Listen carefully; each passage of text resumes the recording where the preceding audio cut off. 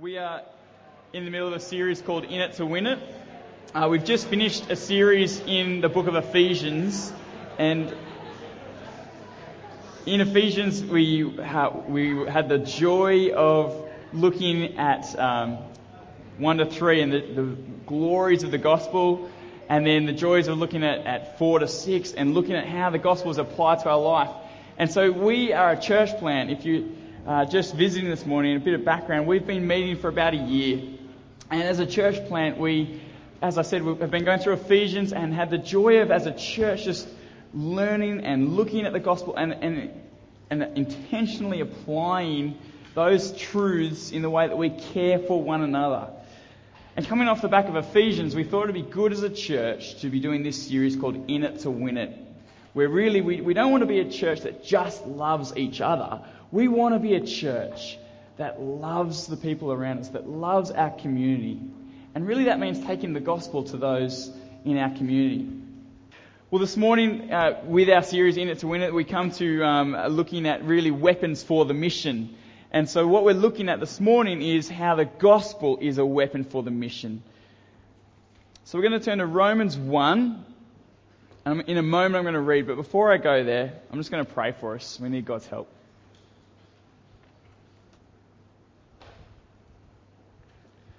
Heavenly Father, we thank you for church this morning. We thank you for the opportunity to gather as a body of believers, as a community of people who have come to sit under your word.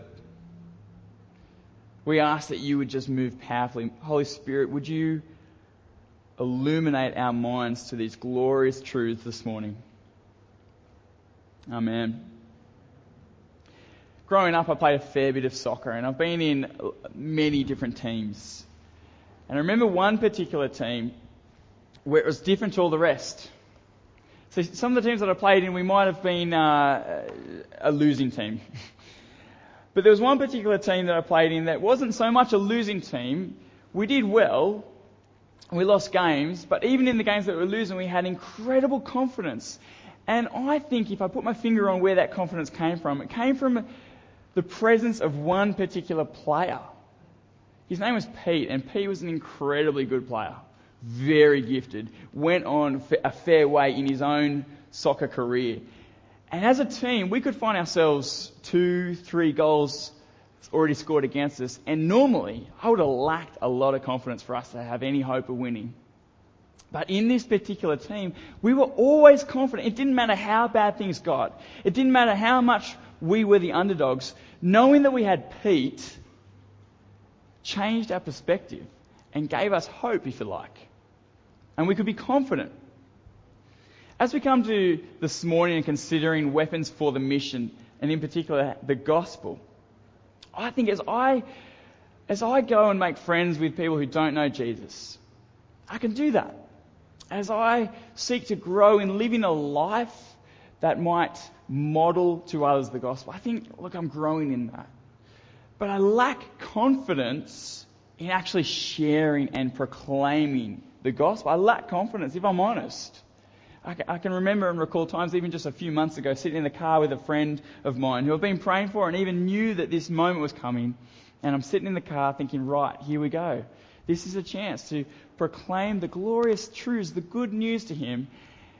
And I lacked confidence and chickened out. Maybe you can relate.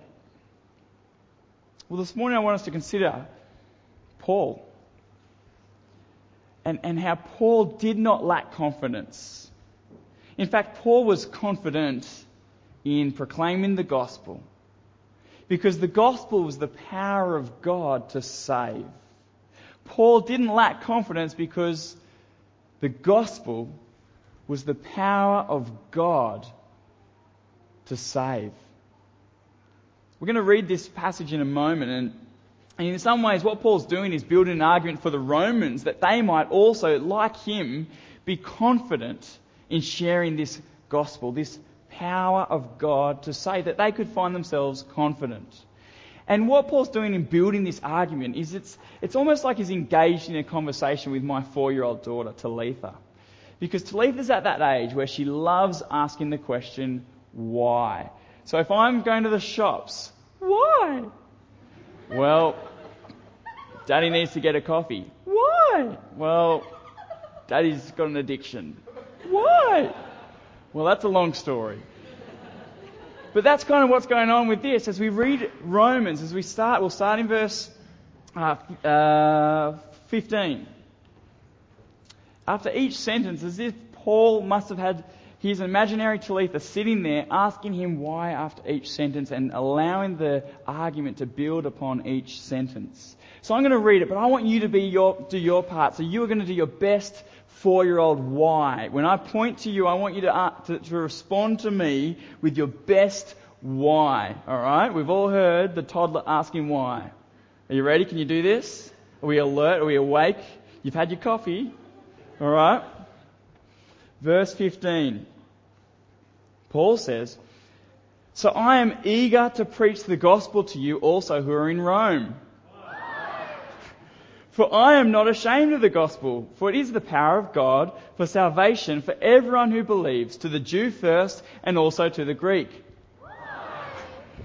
For in it the righteousness of God is revealed from faith for faith, as it is written, the righteous shall live by faith." Paul's writing that we can have confidence to share the gospel because the gospel is the power of God. And so as we consider this argument, I want to do what we just did. Consider each sentence and then ask why. So that we too can get to that same point as Paul, that we wouldn't lack confidence, that we wouldn't be ashamed, but we too would find ourselves in the car with our friend and speak the gospel with confidence in the gospel because it's powerful to save, friends.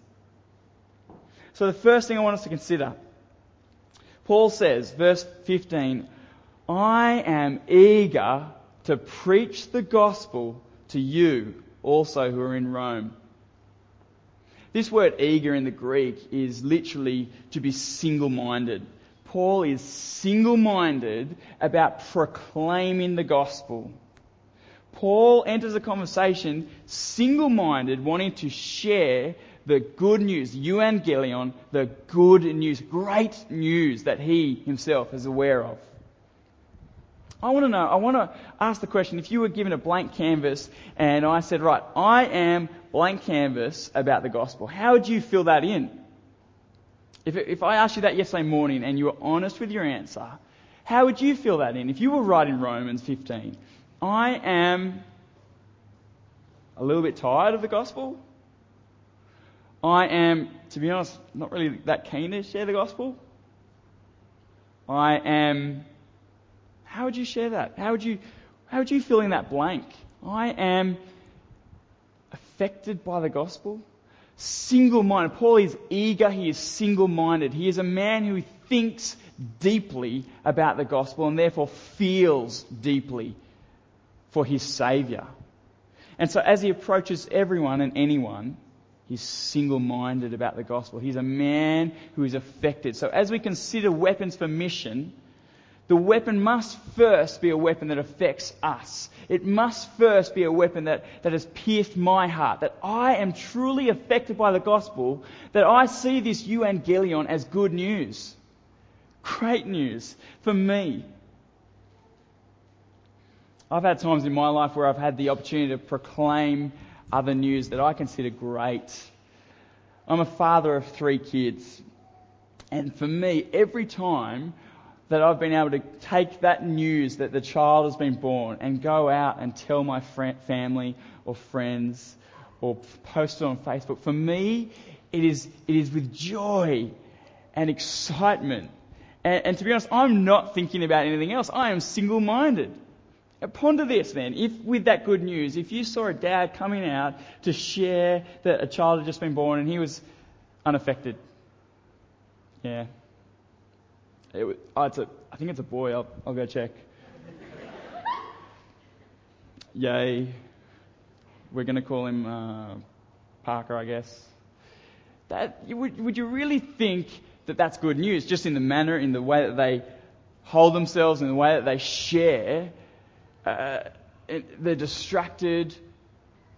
No, I want to be like Paul, who is single-minded. And when I see good news, it's good news for me. It excites me first. And so I am eager single-minded to proclaim that good news to everyone, because it truly is, friends. Evangelion, it is good news, it is great news. So Paul says, I am eager to preach the gospel. Why? Well, I'm not ashamed of the gospel, Paul says. I'm eager to preach the gospel because I'm not ashamed of the gospel. Perhaps you think, well, it was a little bit easier for you, Paul. It was easier for you back then, wasn't it? You just need to have a glance at Acts. And if Paul isn't causing a revival, he's causing a riot. Paul knows what it is to encounter people that literally are telling him that his gospel, 1 Corinthians 1:18, is foolish. He's heard the words. He's heard the people look at him and say, are you serious? Do you seriously believe that? That's foolish. Or for other people, 1 Corinthians 1:23, it's a stumbling block. Paul is not, he's aware of what it is, perhaps, even to be tempted to be ashamed. Now, how can he not say, I'm not ashamed, if he hasn't experienced what it is to be tempted to be ashamed? He was living in a world where people would have thought that he was shameful. In fact, I was going back through doing some study this week, and in one of my church history books, I found and came across and was reminded of some early graffiti that they found on a cave in the first few centuries of Christianity, mocking a Christian man called Aleximenos. And the picture on the cave is a picture of Aleximenos worshipping his God. And that's what the graffiti says in Greek. Aleximenos worships his God. Why is it mocking? Because Aleximenos is worshipping a crucified donkey. In essence, these people are mocking this man, saying, you worship a donkey's religion, Aleximenos. It's a donkey's religion. It's foolish. Paul is aware that our world is going to come at us and think that this gospel is foolish. And yet Paul is able to say that he is not ashamed. That he is not ashamed of the gospel. Why? Why, Paul? Why are you not ashamed? Why are you eager to preach and not ashamed of the gospel, Paul? Well, verse 16 continues, I am not ashamed of the gospel, for it is the power of God. It is the power of God for salvation to everyone who believes. And you can see the power of God all around us. You can see the power of God in a volcano erupting. You can stare at the sun, and if you stare long enough, it'll actually damage your eyes permanently. Such is the power of the sun. If you look at Andrew Lung, the stored up energy in that man is powerful. There is power all around us, right? I did a little bit of looking into powerful waves. And you remember the Boxing Day tsunamis?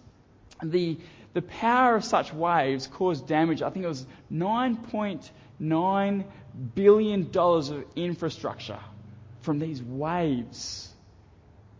Such is the power that you can see. And yet these things are not labelled the definitive power of God. The gospel, friends, is the power of God. The gospel is the power of God. So Paul can be confident, eager even, not ashamed, because what he has, his weapon for mission, is the very power of God. And we need a powerful weapon for an impossible task. See, as we read Romans, as we've already heard and been made aware of, the task of mission is impossible for you and I, isn't it? As I look at my friends who don't know Jesus, it is impossible for me to open their eyes and their hearts. See, as I see and read Romans 3, all have sinned and have rejected God. They don't even seek God. The theological term is depravity. And as we've been reminded again, Ephesians 2, Paul later on in Ephesians, writing to the Ephesus church, says it's as if sinners are dead in their sin, unable to respond. Now, I've played a little bit of guitar in my time. When I pick up the guitar and start playing again, I start getting calloused fingers. The skin on my fingers over time, layer upon layer, is actually dead skin that just remains there. And it actually makes it hard to even feel the guitar. Feel through the dead skin. Our hearts, if you like, become callous. We look at God and we say, no, you're not God. We look at God and we devalue Him and we say, no, you're not really worth much. Other things are more worthy of my attention and my praise. To be labelled my God even. And our hearts are hardened and not willing, do not want God. I don't even want to respond to God. And the biblical word for that, as I said, is depravity. It is the sense that no one will seek God because we, in our sin, will never prefer God. We prefer anything but. We are running away from God. And so the task for mission is impossible for me to bring them back. They are dead in their sins. And such an impossible task, therefore, needs a powerful weapon.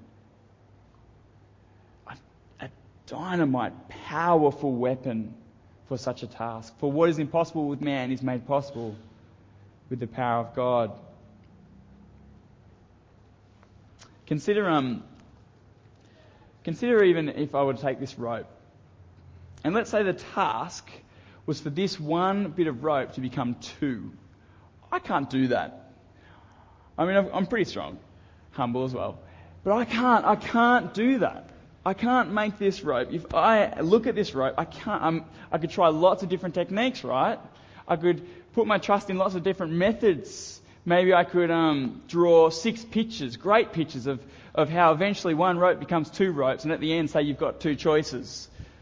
Or I could explain to the rope the history of ropes becoming 2 and how the ones that have made the choice to become 2 have made really enjoyed their life and how it's so much better for ropes to become 2. I could share my own story of how I've experienced ropes becoming 2. I could try and manipulate it even, and so at least it looks like 2. And so it'll spend its rest of its life looking like 2 pieces and fooling everyone that it's 2 pieces when it's really still 1. But really, I can't do anything. All my methods, though they're not bad, and they might be a means, but they lack the power in and of themselves to actually make this rope become 2. I need a powerful weapon. I need a tool, don't I? And Paul says that the gospel of God is that tool to do that which I cannot do. It'd be awkward if that didn't work. The gospel is what does what you and I cannot do. The mission of looking at someone who does not know God, does not even want to know God, has exchanged the truth for a lie, is dead in their sin. As I sit in the car and try and share the gospel, it is impossible for me to make that person a Christian. I can't. But the power of God can break open a hardened heart. The power of God proclaimed in the gospel can open an eye to see that the one that they have devalued is the most valuable, the most glorious being. And that, friends, is the power of God that can do that work, and the power of God only. And it might come through those methods. But do not put your trust in the method. Put your trust in the power of God for this mission. Paul is confident as he takes the gospel to his friends because it's the power of God to save. Why? Why is it that is the thing that is the power of God? Why is it that can save? Why?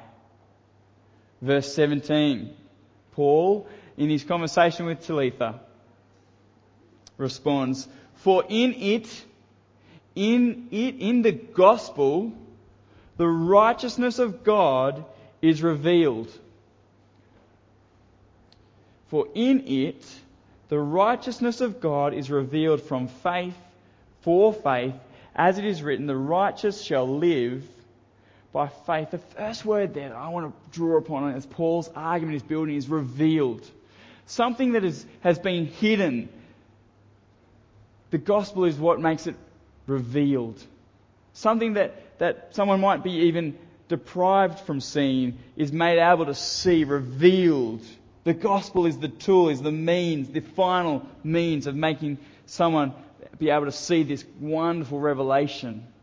Apart from the gospel, no one will know or see or enjoy. The gospel reveals. And what does it reveal? It reveals that God can be right in declaring someone who is unclean, clean. What? It declares and reveals that God can be right in looking at me, a sinner, and declaring forgiven. What? Are you serious? Imagine the first readers reading this letter from Paul. You don't have to go there, but I'm just going to read a proverb that perhaps they would have had ringing in their ears as they considered the righteousness of God. Proverbs 17 verse 15. He who justifies the wicked and he who condemns the righteous are both like an abomination to the Lord. He who justifies the wicked. The Bible tells me that I'm a wicked sinner.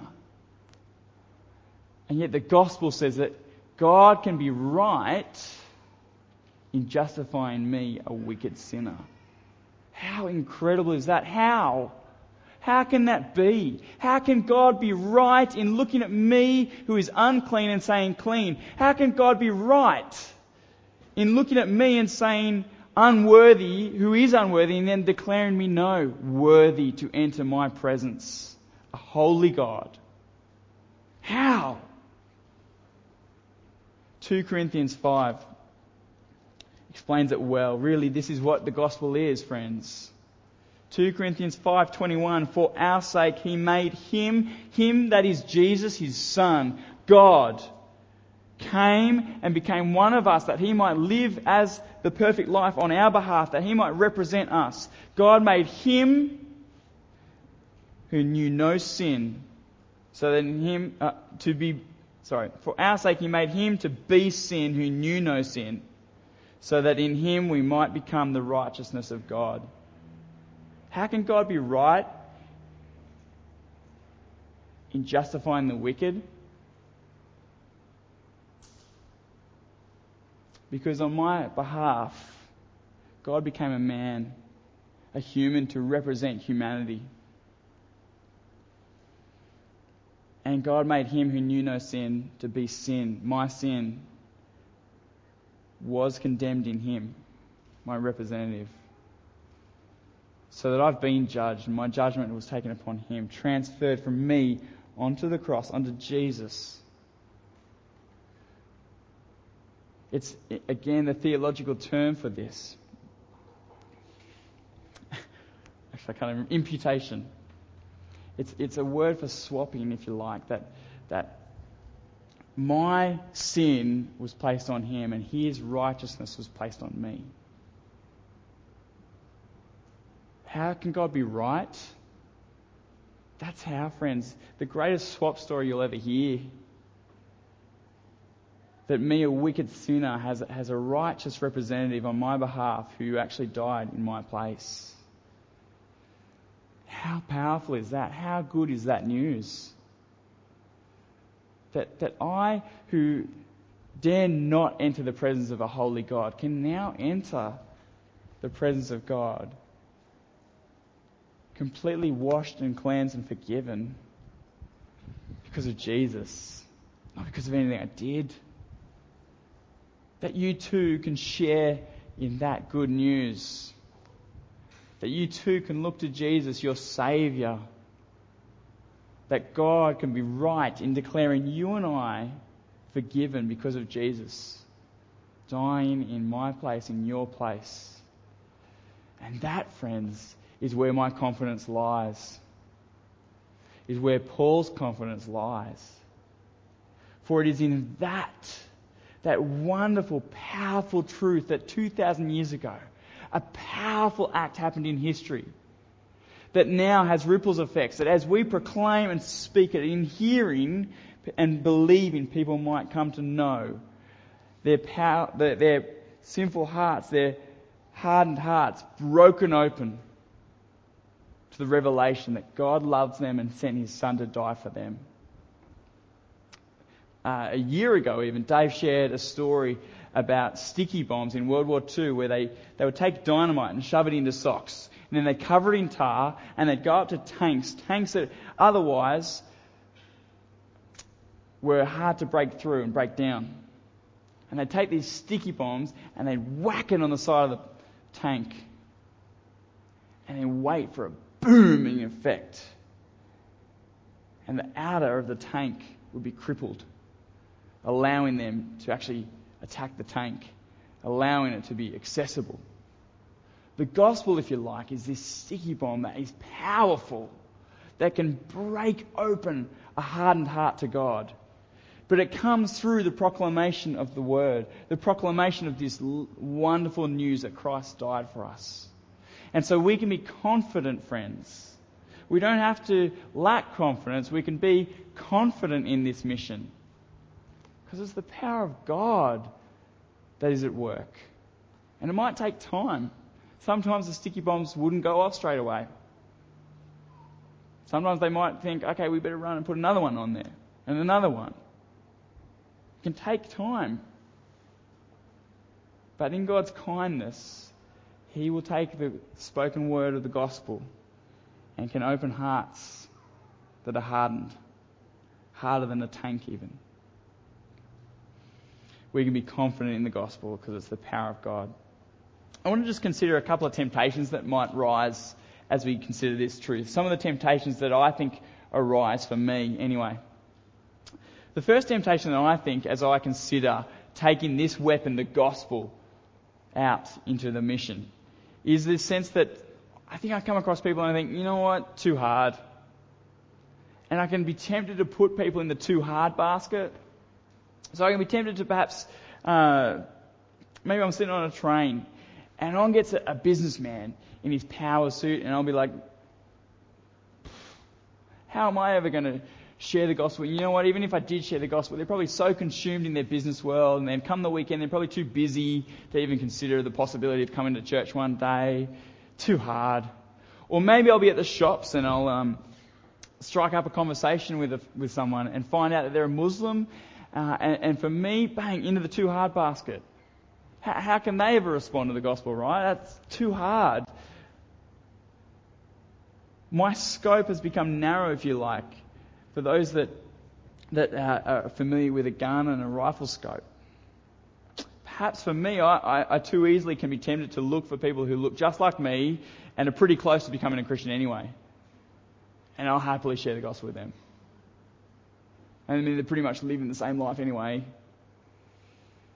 But Paul's scope was able to adjust near, far. Didn't matter.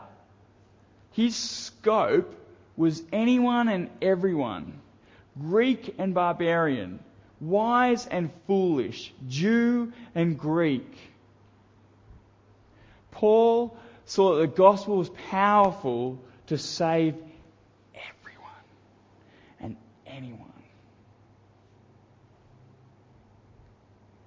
You can be confident because it's the power of God. It's not dependent on your method, though that might be a helpful tool. It's God and His gospel that is the power to change and save. And its scope is everyone and anyone. I think for me, I write people off. And when I do that, it's helpful to reflect on others in my life who I've come across who perhaps might have been the people that I would have written off. So we had a friend, I used to live in Nambucca Heads, and we've got a friend up at Nambucca who Her name's Tracy. And Tracy used to be a drug dealer. Was involved with some of the biggest drug dealers in Canberra. She moved to Nambucca to kind of get away from it. Tracy was in a very committed, serious lesbian relationship. Tracy had been arrested and had a criminal record for assault, even at times had put a woman in hospital. Tracy was the kind of lady that if I met, gosh no, too hard for me. Too hard basket. Tracy got sick and had to get a blood test and went to get a blood test. And another friend of ours, Marie, was there. And Marie proclaimed the power of God to her and prayed for her. 3 months later, Tracy walked into church. And if you met Tracy now, she is radically transformed by the gospel. And that renews my faith, thinking, yeah, there's someone who I would probably have written off, and yet the power of God can save anyone. Look at Paul. Paul was the kind of man, as you read through Acts, was actually killing Christians, was so deeply into his religion that there was no chance you would have written him off to become a follower of Jesus. And here he is, a Christian, sharing and exhorting others to take this wonderful message. Consider your life and my life. Apart from the gospel, where would you be? Doesn't that renew your faith? That the power of God, the gospel, has saved me, even me. Has broken open my heart that I can see and testify that yes, Jesus is Lord. Doesn't that renew your faith? That boom, the gospel has broken open even my heart. Even Paul's heart, even Tracy's heart. You know what? Let's go. Let's be confident. Let's go forth and proclaim the gospel because it's powerful. Temptation number 2 that I can find as I consider proclaiming the gospel, and knowing it is powerful, I can still be tempted in a conversation to change it. I can be tempted to change the gospel. The wrong message can get you in a lot of trouble, right? I remember when I was in Nambucca Heads again, I had a pastor who I rang up, and he wasn't there, so it went through to his answering machine. And for some weird reason, I picked up a magazine and pretended that I was the editor of this magazine. The Briefing was the magazine, if you know it. And it was a Christian magazine, and so I pretended that I was the editor of this Christian magazine, leaving a message. I wanted to get in contact with him to do an article on him and parish ministry in country churches. And some silly reason I left the real number. And of course, he's actually then followed up on this wrong message and rung the real number, and they had no idea, and I made him look bad. The wrong message can get you in trouble. Why would you change the message when we have such a glorious and good message to give to our friends? Why would you change the message when the author of this gospel is God? When he says that his power lies within this gospel. So why would you change it? Why would you water it down? Love your friend enough to share the true gospel. The other temptation I guess I can face is I can be tempted in sharing the gospel. So if I do finally have the confidence to share the gospel, I can be tempted to launch into a nice big monologue. I want to encourage us to be open to dialogue, not monologue. Again, I can remember times when I was, examples when I went to order a drive-through Macca's, and the girl goes, "How are you going today?" And I just took that as an opportunity, a window's open, right? For me to share the gospel with her. I'll tell you how I'm going. I am doing so much better than I deserve because, and you know what, maybe God can use that. But I think we ought to be open to dialogue. Don't feel like you have to launch into your pre-prepared 5-minute sermon which explains each and every detail. Look, you want to share the gospel, but be open to conversations, be open to questions, right? Don't force your sermon onto them. I think as Australians, we love underdogs, don't we? I think we even love the fact that as you consider the rest of the world thinks that the sandwich spread that we love, the rest of the world thinks tastes like vomit. And we kind of think that's funny, but we love it.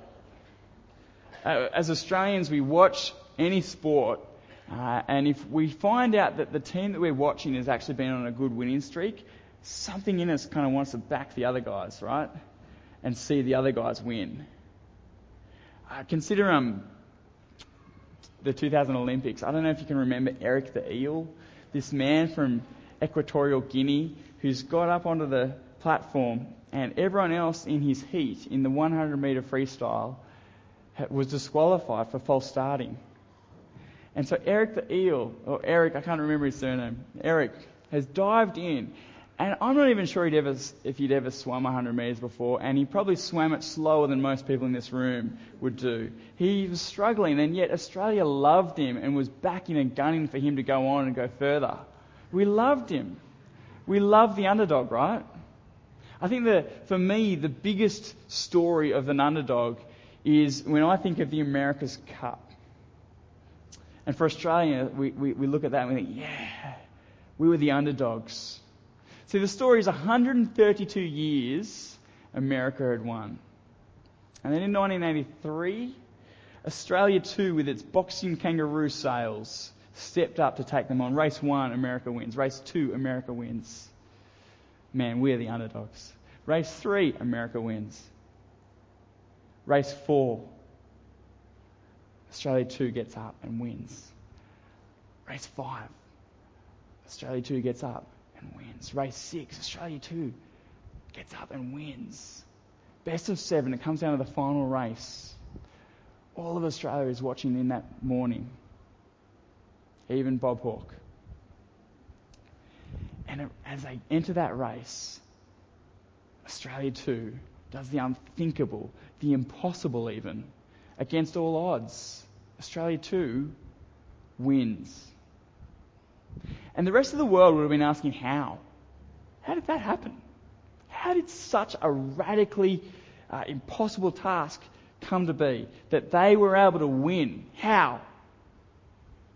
Australia had a secret weapon. Their secret weapon was revealed when they finally lifted the boat up, and you could see that they had a winged keel, which gave them a superior advantage in speed in most conditions. The great underdog, against facing perhaps an impossible task, had a secret weapon that could overcome and win. Friends, as we consider what is perhaps an impossible task for you and I, as we take this gospel to brandish it amongst our community, as we take the gospel to share it with those who don't know Jesus, as we feel perhaps like we're the underdogs, I want you to rise up and, like a good Australian, back yourself. Because you have a secret weapon. The gospel is the power of God to save anyone. Let's pray. Lord, we thank you so much for this glorious gospel, this glorious truth that we have. We thank you that it is powerful, and it is powerful to save sinners, even us. Lord, we thank you that as we consider and ponder the gospel this morning, that we can be renewed in our confidence to share and proclaim the good news to those who don't believe yet. May you help us and enable us to be confident in speaking and proclaiming this good news. Amen.